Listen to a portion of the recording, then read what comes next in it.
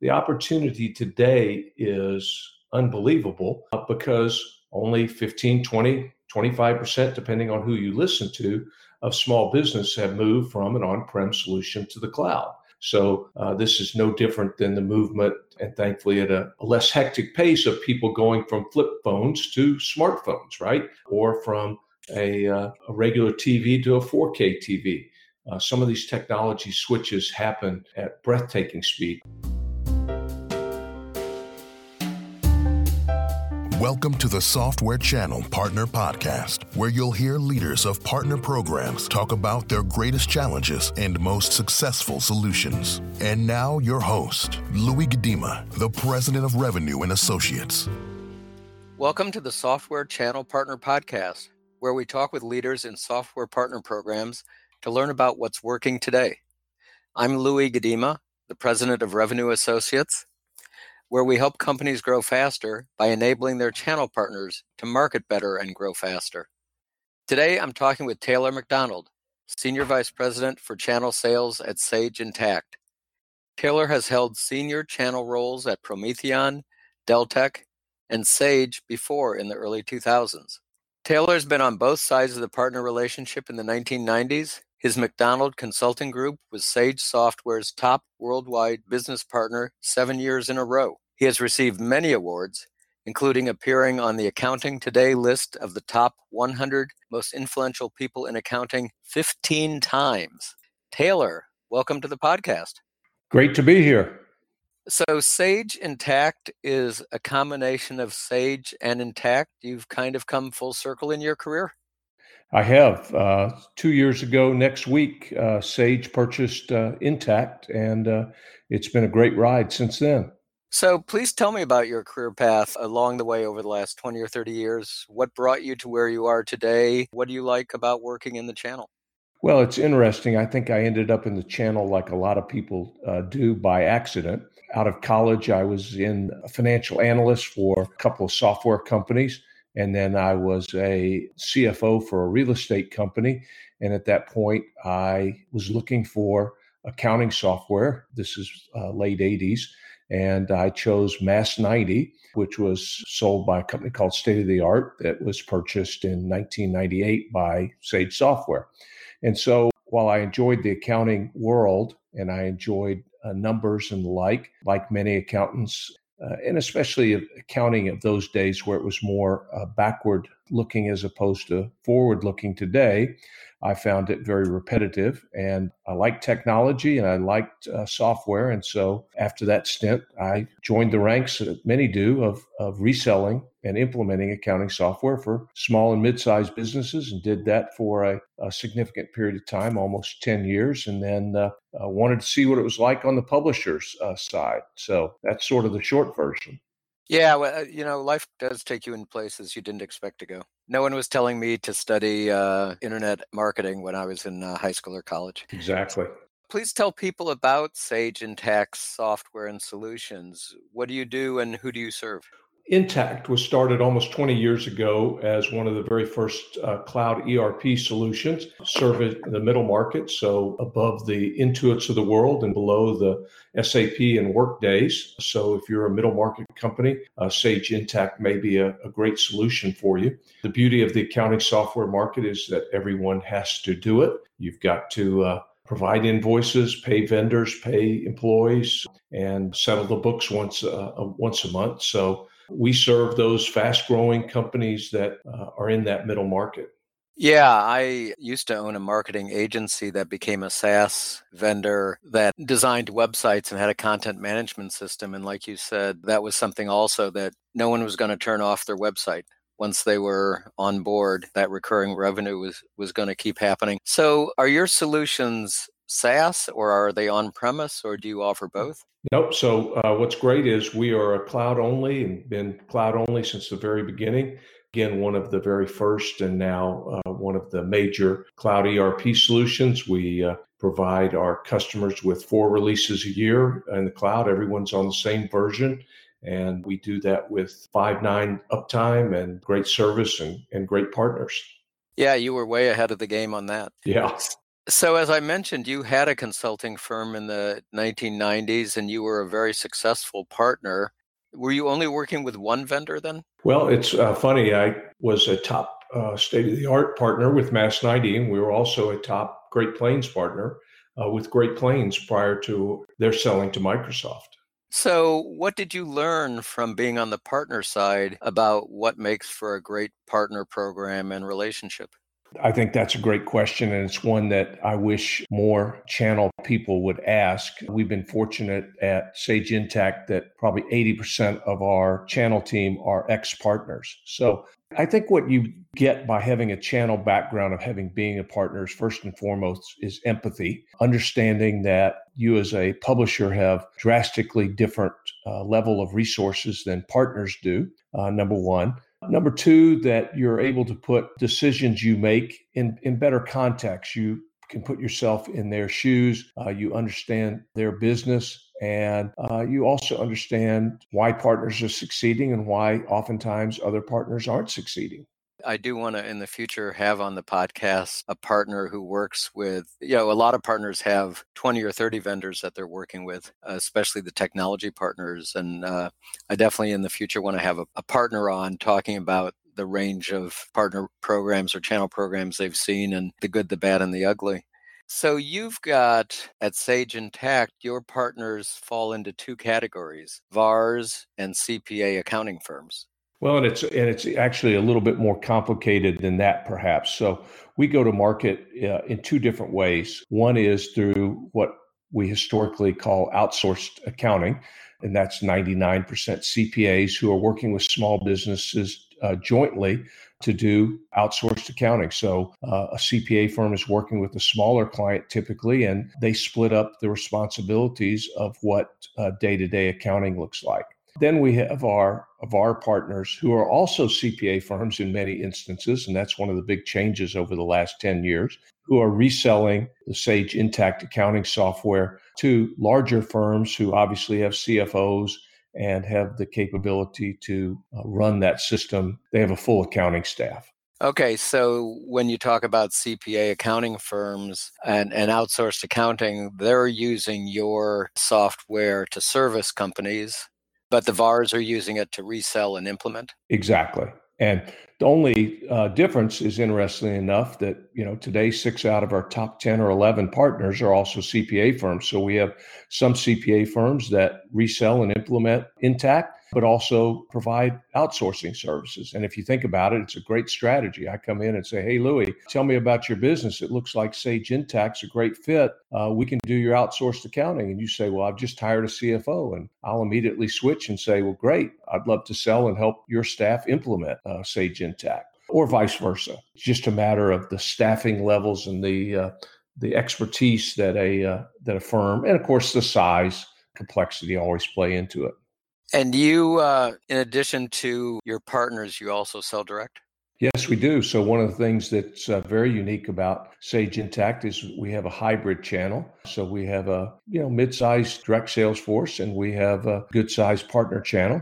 One of the opportunities that affords our business partners is that they implement about 70% of the deals that our direct team sells. So that's a nice source of ongoing revenue for our larger top 20%, 25% of our partners. So they're kind of the professional services wing of your company, of your direct sales efforts. You bet. So how different are the programs or content or campaigns that you need to provide the VARs versus those CPA accounting firms?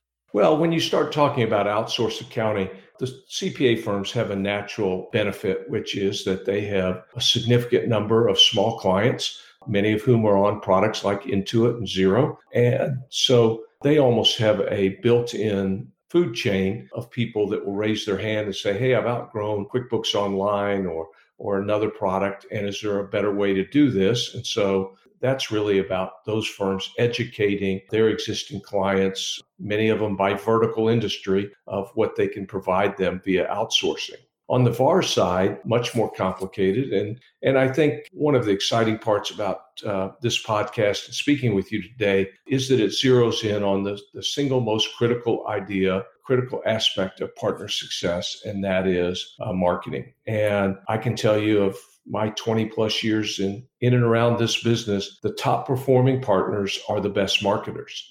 That's not best marketing in terms of having the best brand or being known the most. It's the simple truth of they're the best marketers at having people raise their hand and say, I'm interested in what you have to sell. Oh, interesting. I was going to ask you about this later, but since you brought it up, I'll ask you about it now. Do you see a big range of marketing skills among the different partners that you have? And do you see a marketing skills gap between Sage Intacct and your partners? Well, yes to both. And some of that's size related. If you're a small partner, you're certainly going to struggle with marketing. We try very hard to provide a tremendous amount of resources, from pre-done websites to obviously case studies to boilerplate material to videos, everything that a partner can need to at least get on the board, if you will. There's a lot of work that goes on from there. Most partners seem to be reluctant, or many partners seem to be reluctant to invest as much money as they should. The analogy I like here is if you were in a car dealer and you had billboards all over town with your phone number in it and you didn't answer the phone, that's the equivalent of running a campaign and having a terrible website. People come to your website every day to gauge, assess, and determine whether they're going to do business with you. And if that website is not A, attractive, B, informative, C, have third-party attestation, in other words, your customers saying great things about you, and fourth, speak the language of the prospect, speak the vertical language of the prospect, and let people know that you've solved their exact problem before, they're one and done. They're going to look at it and then move on.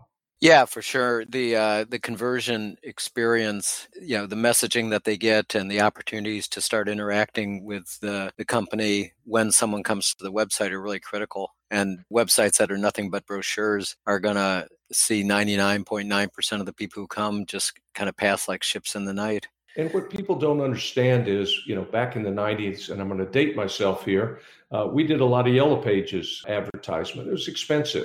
But somebody went to Yellow Pages under computers or accounting software or whatnot. They found your name and number and they called you. And you at least at that point knew who they were. You had a chance to influence them. You could invite them to events. And look, I know we can actually go and see who comes to our website, and we can probably ascertain with some of the marketing technology who they are. But at that point, they're so far along in the buyer's journey that in 90+% of the time, you're too late. Versus the person who found your name in the Yellow Pages, his buyer's journey back in the non-internet days was just started. And so I had plenty of time to recover from perhaps a poor first impression. Today, where the buyer's journey is 60 or 70% done, when they're contacting a business partner, hey, if they don't find my website attractive, informative, and worth engaging with, it's basically game over.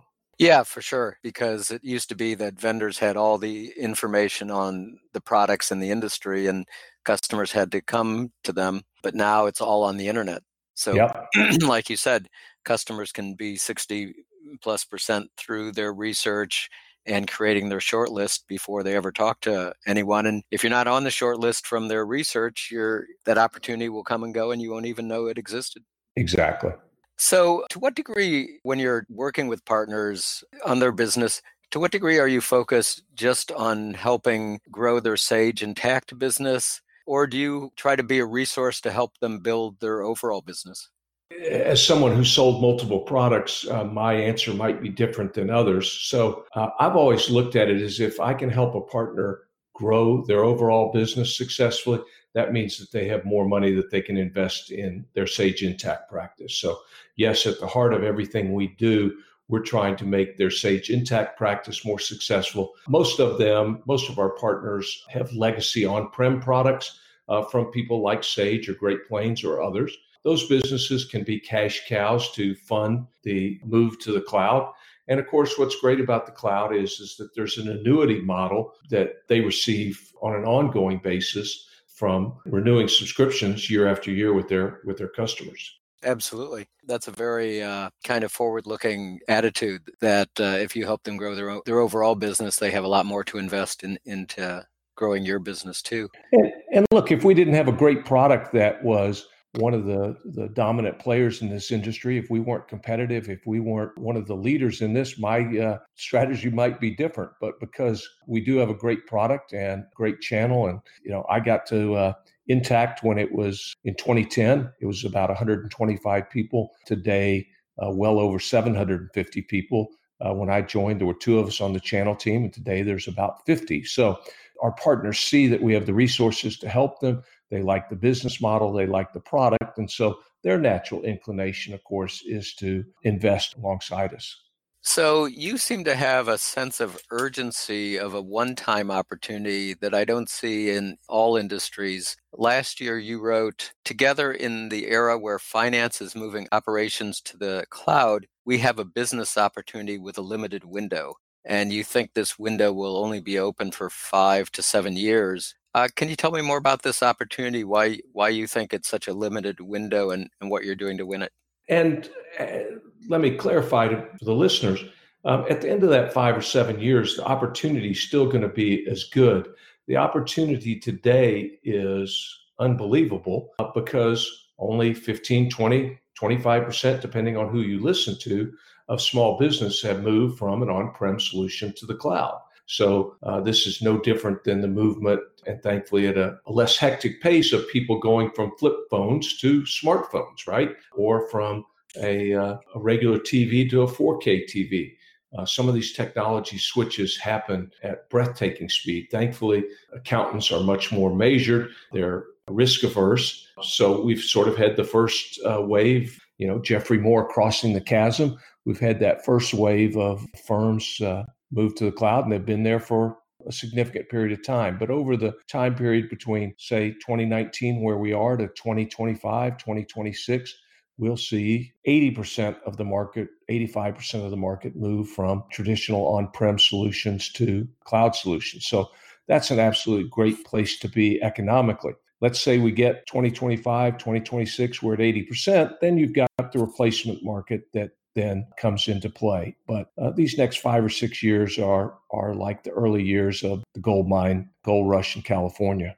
So you're seeing it now, since you brought up Jeffrey Moore, you're seeing the move from those early adopters and innovators into the mainstream market? Yeah, we're now the pragmatic buyer who wants to make sure that other people he knows has done this, that the cloud is going to last, that people are actually having success, and that your uptime is good and the like. I was speaking with an analyst yesterday, and I think we both made this point, which is most people in the SaaS world are no longer talking about cloud as a differentiator.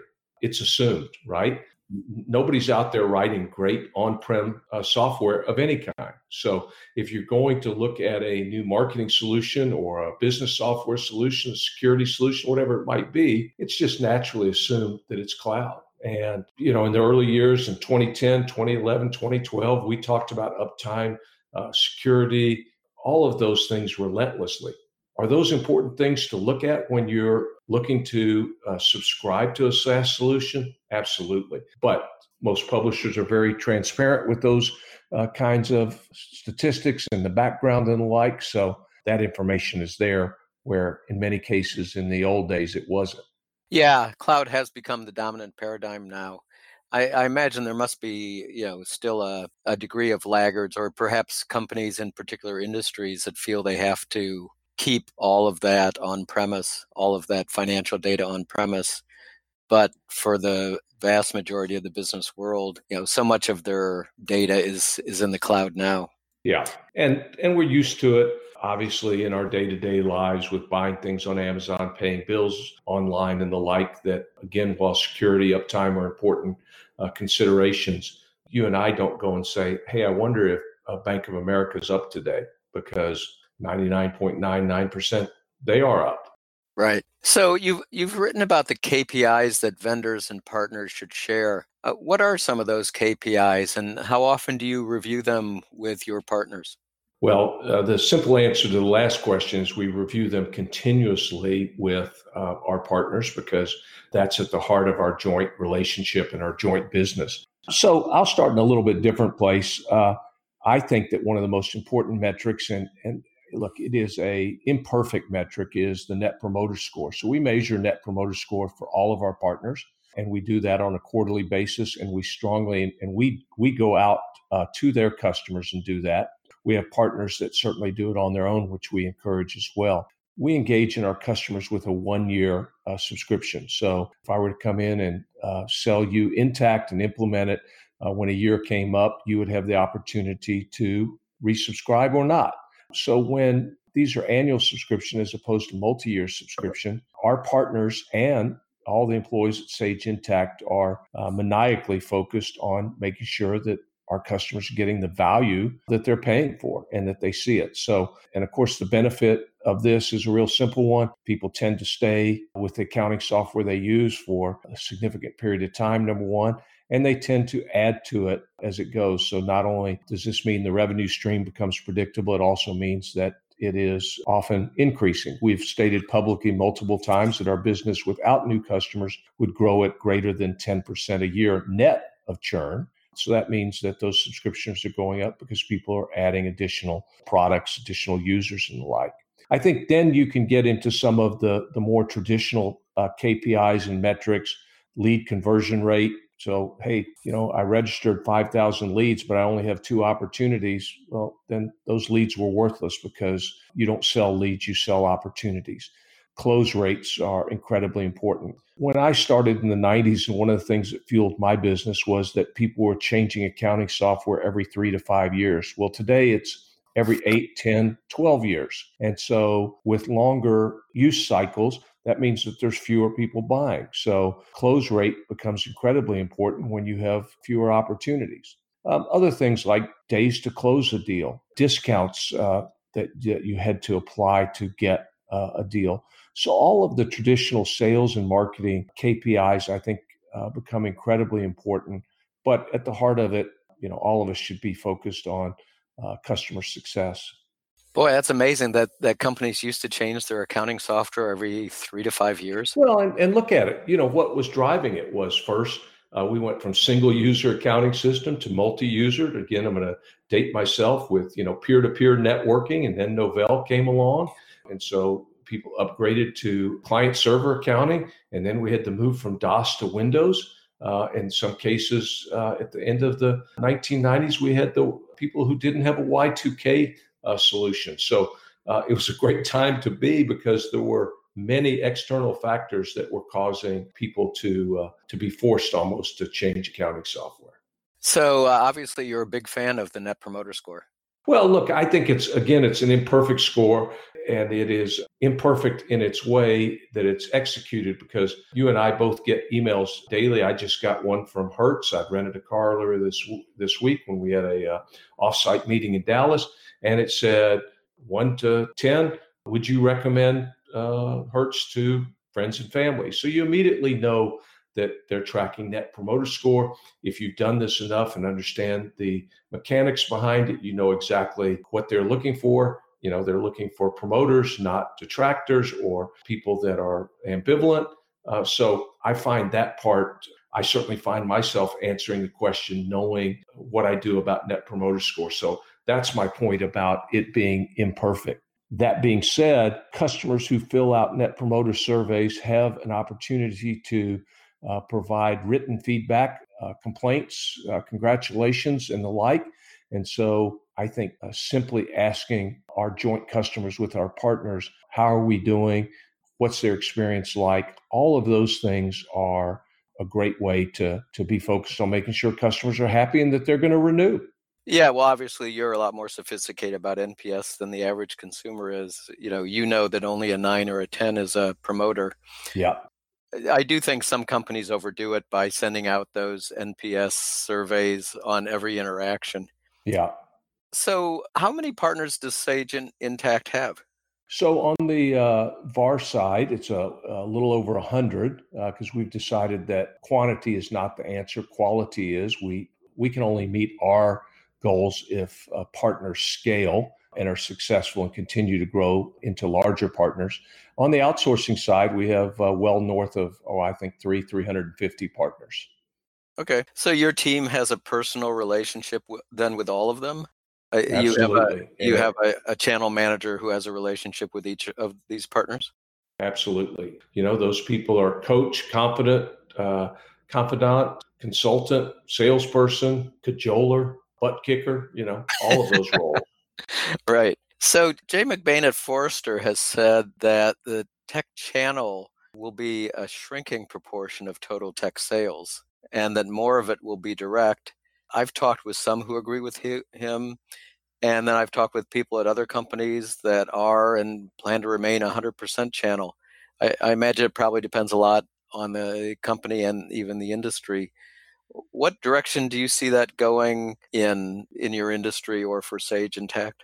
I'm fortunate, like you are, to speak with Jay and interact with him. And I think Jay is a great collector of our collective channel experience. And when he says something like that, I think he's absolutely right. And then depending on what vertical or what type of software or what type of technology, he could be absolutely wrong. So clearly in today's time where so many people can buy things directly, they can download it, they can implement it themselves. There's less and less training being needed. The channel is there because, and I'm not a big fan of the word VAR, but it stands for value added reseller. And if partners don't have value added, then they're just that one more middleman, the toll taker on the highway that's not adding any value. So I think that part will shrink. The great part about the accounting software, the ERP space, is in all my years doing this, there are very, very few people who can self-implement accounting software. They need assistance from people who know it, that have done it.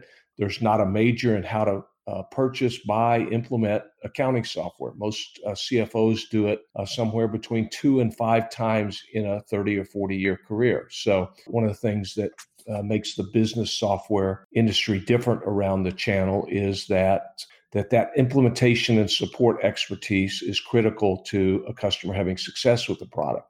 That being said, Sage Intacct is an interesting test case being a hybrid channel. And we're a hybrid channel because we can't find enough business partners out there who sell and implement accounting software to cover the opportunity that's before us.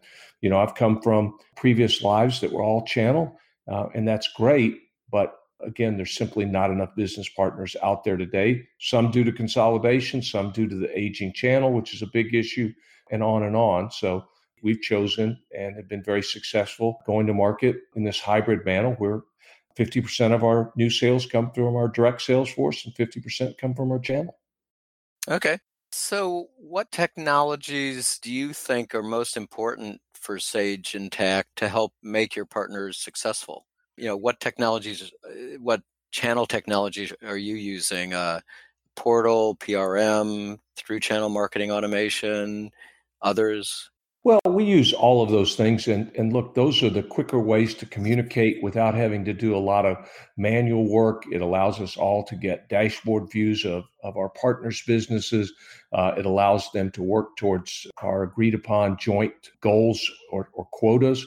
So all of those things allow us to have higher level conversations with our partners around the results, the tactics, the work that's being done, and not around spending lots of time figuring out where we are. So look, I think those technologies are incredibly important going forward. But again, they almost become table stakes to be in the channel business. It's interesting you say that. I mean, some people I've talked to have really seen just a big change in the last 18 months about how much more demanding partners are around the technology. And for example, how well the portal supports them, how quickly they can register an opportunity, get pricing. Yep. Register a deal, things like that some of the guests have talked about that they've had to really up their portal game to provide those kinds of services for partners.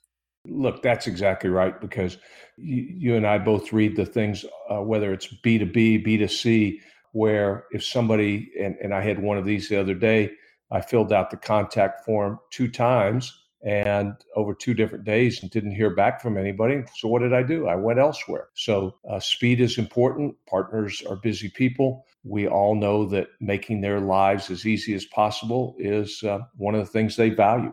Yeah, absolutely. So I'm going to ask you 2 questions that are kind of variations of questions that I ask when I'm hiring someone. First, what's a channel program or a campaign that you've done that you think has been especially successful? It doesn't have to have been at Sage Intacct. It could have been at another company, but one that you're especially proud of. So I'm going to go back in time a little bit. So we did one, my first go around at Sage, called the 100-100 program. Sage committed $1 million to helping partners first assess, hire, and train additional salespeople, because we believed at that point that the single most important thing that we could do is help partners get more feet on the street, more people selling our products selfishly.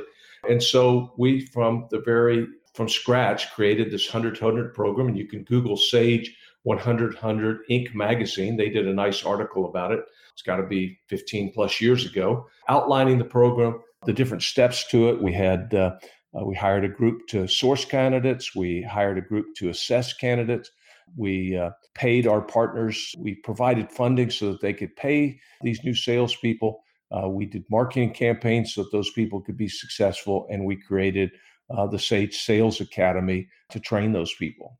The return on investment was 7x. And look, lots of those people washed out. Lots of those people didn't stay in the industry that long, but a good portion did, and a good portion became very successful long-term salespeople. Oh, great. That sounds terrific. Okay, now what's a program that wasn't so successful, that didn't perform as well as you had hoped or expected, and why do you think that was? Well, one that immediately comes to mind that's different is when we started the channel 9 years ago from infancy with no partners. We had a great product and a partner agreement.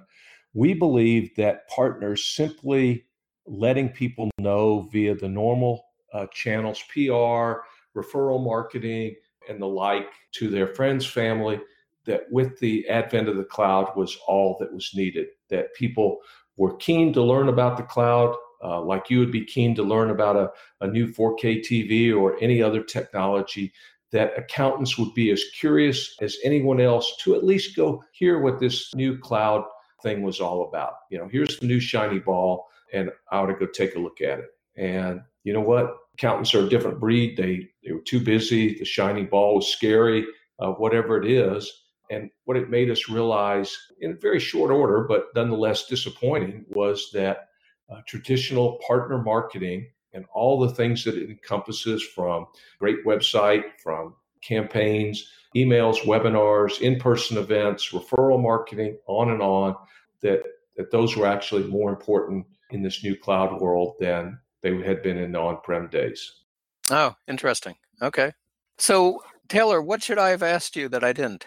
What keeps you up at night?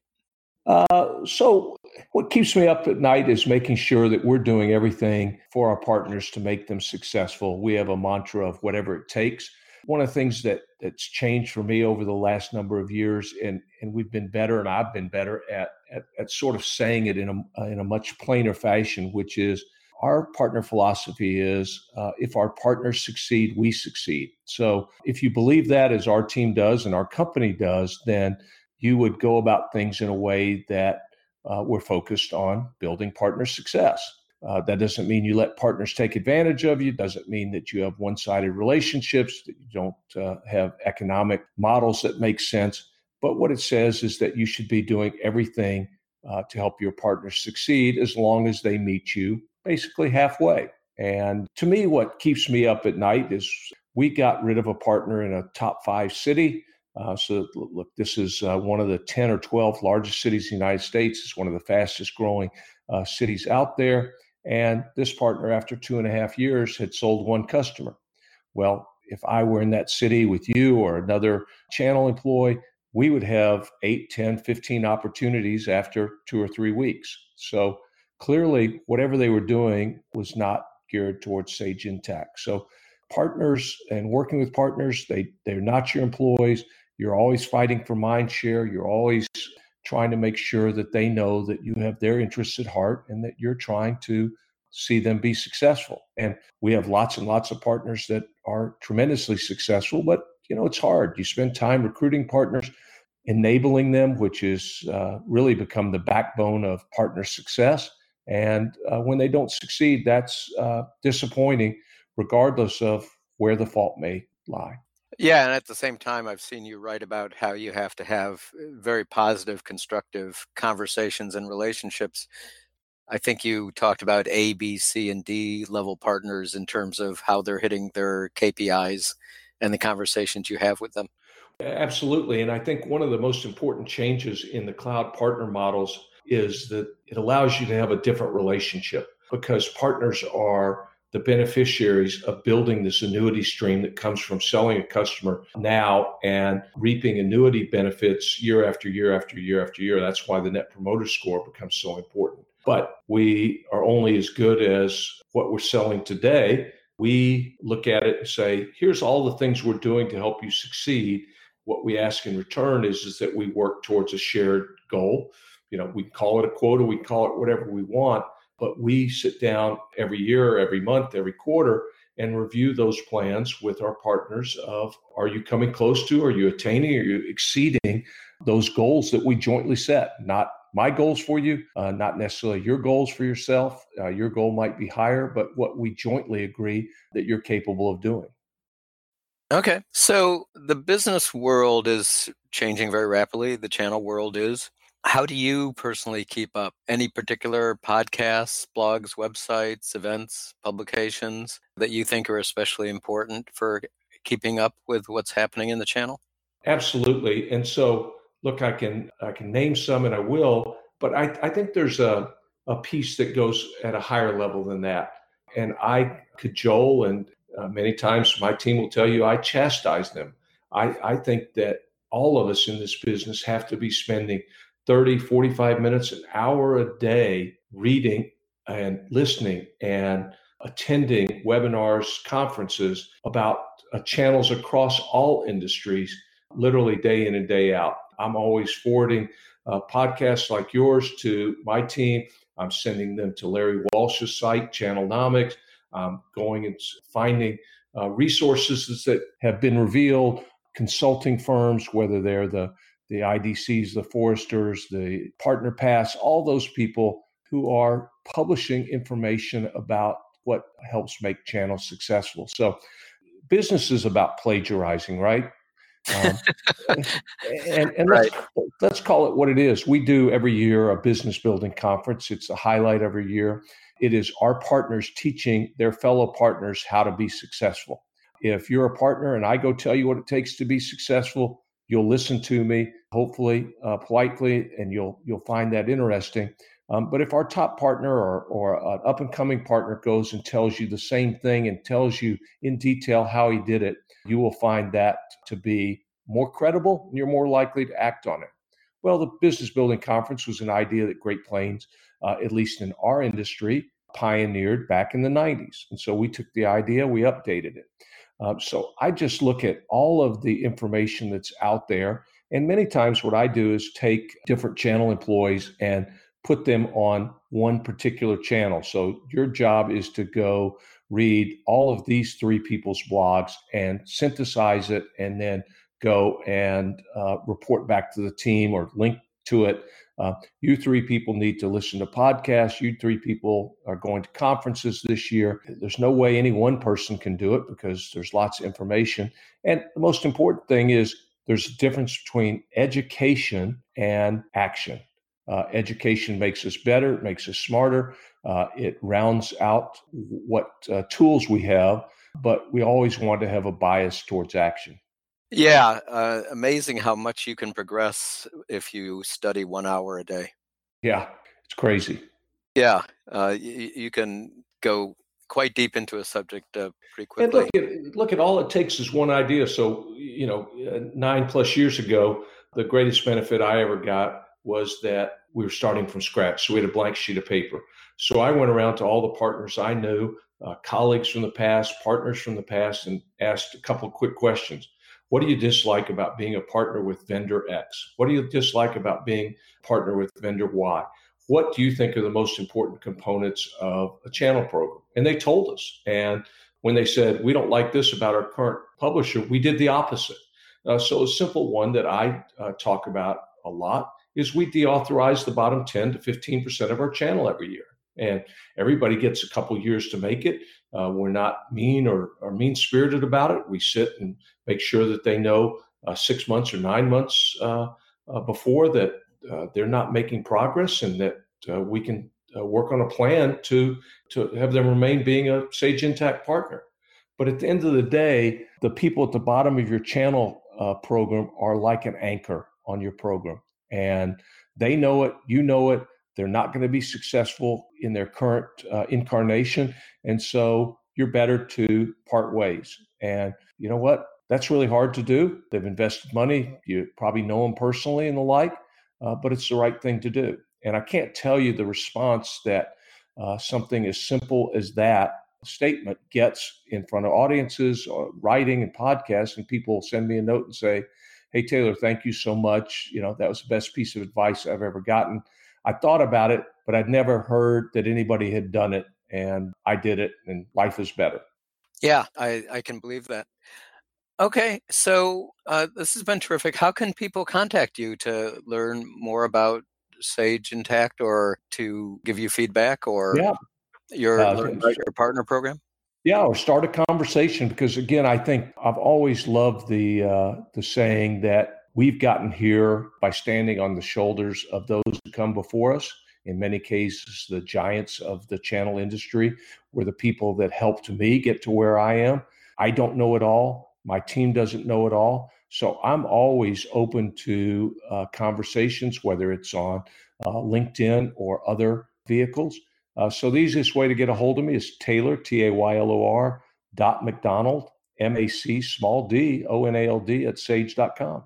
Okay, great. Are you very active on LinkedIn? Yeah, absolutely. And, again, I find that LinkedIn is a double-edged sword, because it's so much about building a brand and publishing articles. I don't particularly like that part, but I like the fact that it's a place for people who have like interests, the old birds of a feather, to come together and then maybe go have that conversation via email or text or chat or good old phone or in person.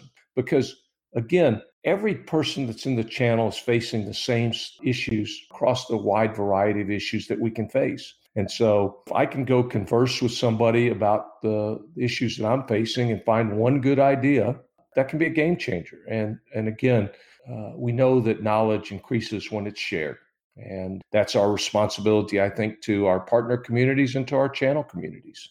All right, terrific. I'll put these into the show notes at revenueassociates.biz. Thank you for joining us today, Taylor.